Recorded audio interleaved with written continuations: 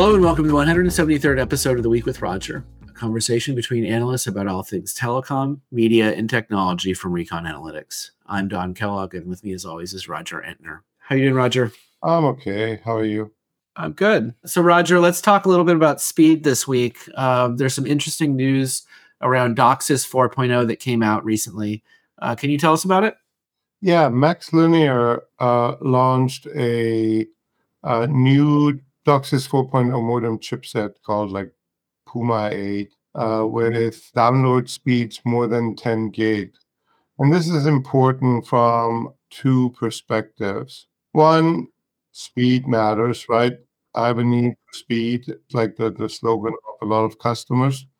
And it lets the MSOs keep pace with the fiber guys. The other one is it gives cable companies a second choice besides Broadcom, because Broadcom really dominates that area. And so that makes it very appealing for customers and for the businesses alike.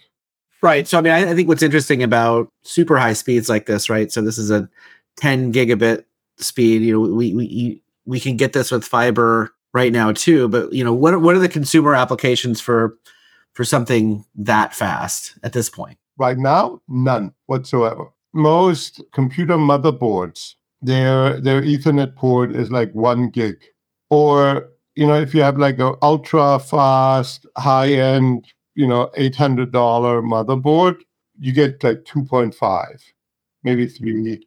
Well, maybe somebody, since the last time I tried to spec out my machine, changed, which was not too long ago, but 2.5 was it.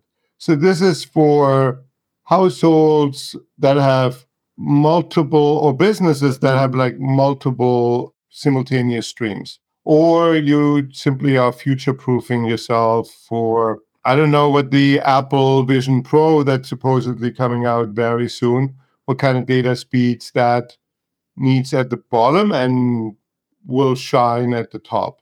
Who knows? That might need 10 gigs. Yeah, I know. I have one of those 2.5 gigabit motherboards, but I haven't found any apps yet that need that much speed, right?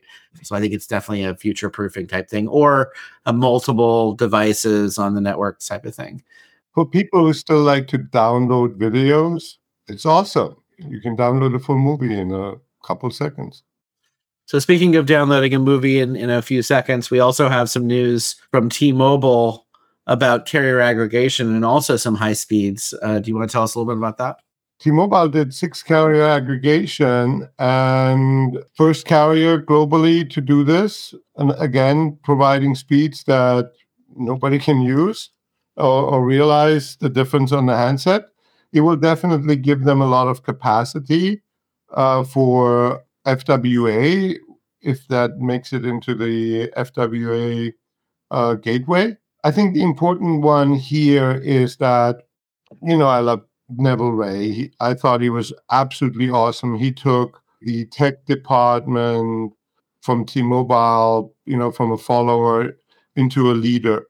And, under Ulf Ewaldson and John Saw, they are not letting up doing global firsts. And so this is another warning sign for the other carriers that T-Mobile is also a really excellent tech organization that does global firsts.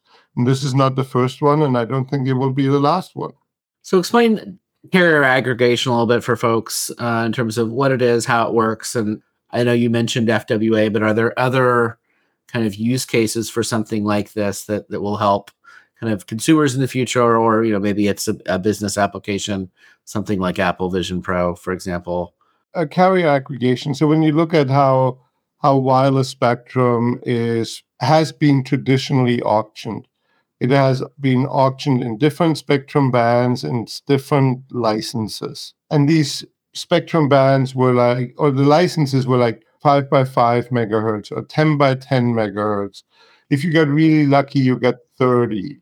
In today's world, you want to have hundreds of megahertz. You want to have 100, 200. T-Mobile has in 2.5 or Verizon, AT&T having the C band and 3.45 band. And so carrier aggregation allows you to glue together like these little snippets of what today are little snippets of spectrum and make a big channel out of it. And you have some losses because there's overhead in each channel. So it's still not as efficient as having like one contiguous band, but it helps you basically take a lot of little pipes and make one big pipe out of it.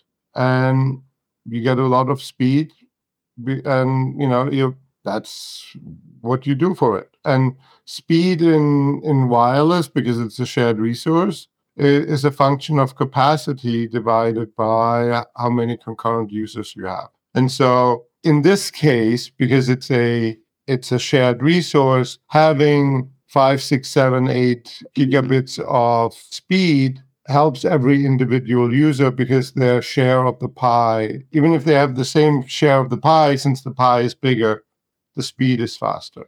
Got it. But something like a 3.7 gigabit 6 carrier aggregation is not something we're likely to see in the wild. That's more of a theoretical test to see if it will work, right? Or is this something we're actually going to see deployed? It depends where, and it depends when. You might see it if you're in Washington, D.C. at 3 a.m. in the morning. You might not see it in New York, but in both places, it's probably going to be deployed. Now, in Coeur d'Alene, Idaho, probably they will not deploy it because the demand is probably not that big. And so you don't actually need these speeds to give everybody who's a concurrent user a superior experience. But you could theoretically have, an FWA implementation where today we're getting, something like 2 or maybe 300 megabits that then, through carrier ag at some point could be a multiple of that. In theory, yes. In reality, FWA is using the unused bits and pieces. So they might have then 6 carrier aggregation, but they might only pick 4 of the 6, right? Because the other 2 are being used by mobile customers, and you prioritize mobile customers and especially mobile revenue over fixed wireless revenue. Money talks. Yep. All right. That's all we have time for today. We'll talk to you next week. Thank you. Looking forward to next week.